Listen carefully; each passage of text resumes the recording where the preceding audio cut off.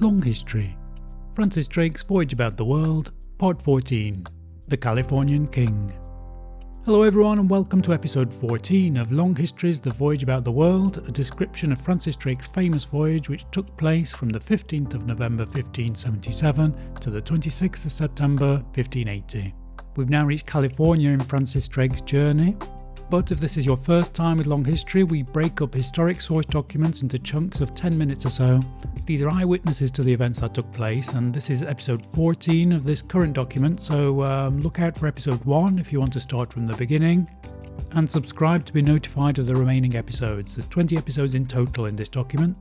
The text we're using here was written by men who took part in the voyage. It was created from the notes of Master Francis Fletcher, a preacher, and others. In the previous episode, Drake was forced to give up his ambition to find a northern passage around the Americas due to the cold he endures in Oregon. The ship heads south to today's Drake's Bay, north of San Francisco, where, stopping off for some repairs, he comes across some of the local people who apparently treat them like gods, as stated in this quotation. Notwithstanding, nothing could persuade them, nor remove that opinion which they had conceived of us, that we should be gods. In this episode, Drake and the crew spend some time amongst these local people, even meeting their king. This episode begins with a description of the earliest meetings with these people.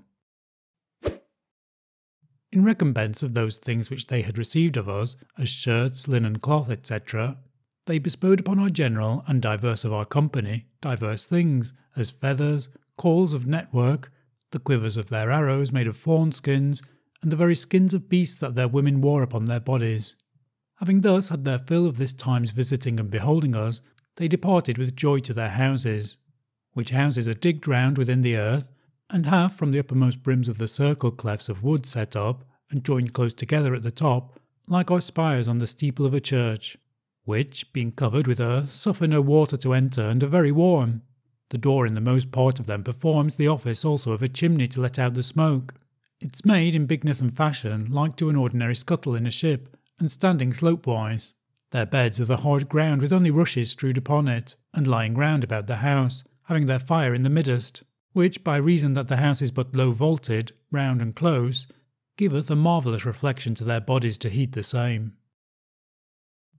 Their men, for the most part, go naked. The women take a kind of bulrushes, and kemming it after the manner of hemp, make themselves thereof a loose garment, which, being knit about their middles, hangs down about their hips, and so affords to them a covering of that which nature teaches should be hidden.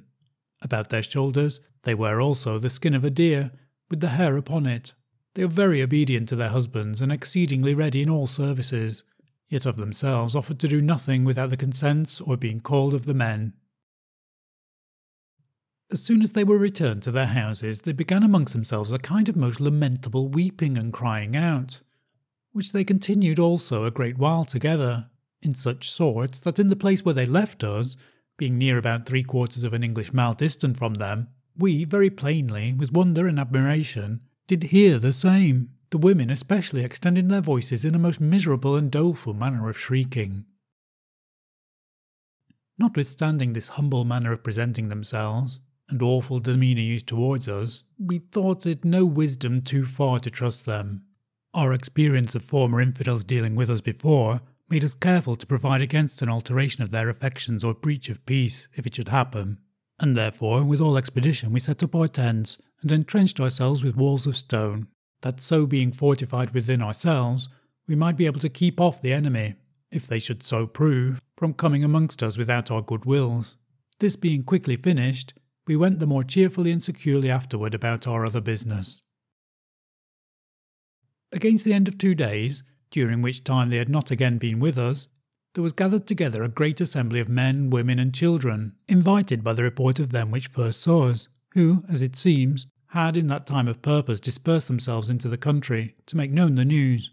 who came now the second time unto us, bringing with them, as before had been done, feathers and bags of toba for presents, or rather indeed for sacrifices, upon this persuasion that we were gods. When they came to the top of the hill, at the bottom of whereof we had built our fort, they made a stand, where one, appointed as their chief speaker, wearied both us his hearers and himself too with a long and tedious oration, delivered with strange and violent gestures, his voice being extended to the uttermost strength of nature, and his words falling so thick one in the neck of another that he could hardly fetch his breath again. As soon as he had concluded, all the rest, with a reverent bowing of their bodies, in a dreaming manner and a long producing of the same, cried, "Oh!" thereby giving their consents that all was very true which he had spoken, and that they had uttered their minds by his mouth unto us.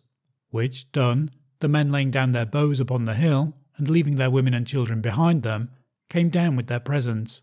in such sort as if they had appeared before a god indeed, thinking themselves happy that they might have access unto our general, but much more happy when they saw that he would receive at their hands those things which they so willingly had presented, and no doubt they thought themselves nearest unto God when they sat or stood next to him.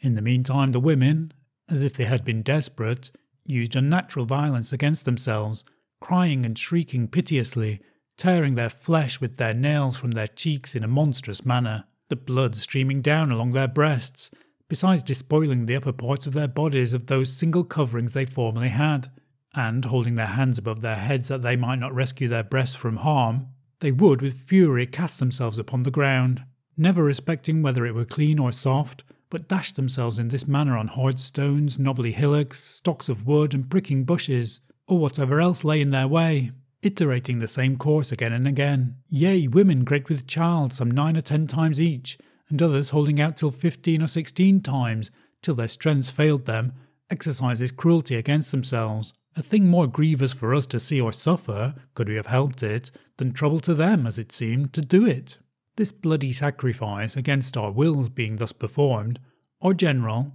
with his company, in the presence of those strangers, fell to prayers, and by signs in lifting up our eyes and hands to heaven, signified unto them that that God whom we did serve, and whom they ought to worship, was above, beseeching God, if it were his good pleasure, to open by some means their blinded eyes, that they might in time be called to the knowledge of him, the true and ever-living God, and of Jesus Christ, whom he hath sent, the salvation of the Gentiles.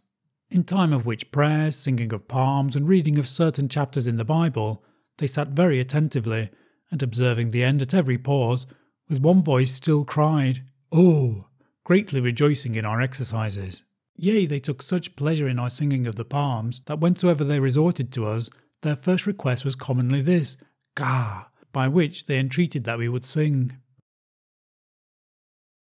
Our general having now bestowed upon them divers things, at their departure they restored them all again, none carrying with him anything of whatsoever he had received,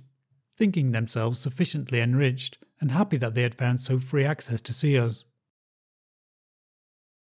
Against the end of 3 days more, the news having the while spread itself farther, and as it seemed a great way up into the country, were assembled the greatest number of people which we could reasonably imagine to dwell within any convenient distance round about. Among the rest, the king himself, a man of goodly stature and comely personage, attended with his guard of about 100 tall and warlike men, this day, viz., June the 26th, came down to see us. Before his coming, were sent 2 ambassadors or messengers to our general, to signify that their Hyo, that is, their king, was coming and at hand. They, in the delivery of their message, the one spake with a soft and low voice, prompting his fellow. The other pronounced the same, word by word, after him with a voice more audible, continuing their proclamation, for such it was, about half an hour. Which being ended, they, by signs, made request to our general to send something by their hands to their Hyo or king, as a token that his coming might be in peace. Our general willingly satisfied their desire, and they, glad men, made speedy return to their Hyo. Neither was it long before their king, making as princely a show as possibly he could, with all his train came forward.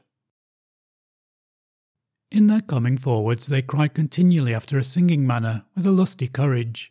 and as they drew near and nearer towards us, so did they more and more strive to behave themselves with a certain comeliness and gravity in all their actions. In the forefront came a man of a large body and goodly aspect, bearing the sceptre or royal mace, made of a certain kind of black wood, and in length about 1.5 yards before the king,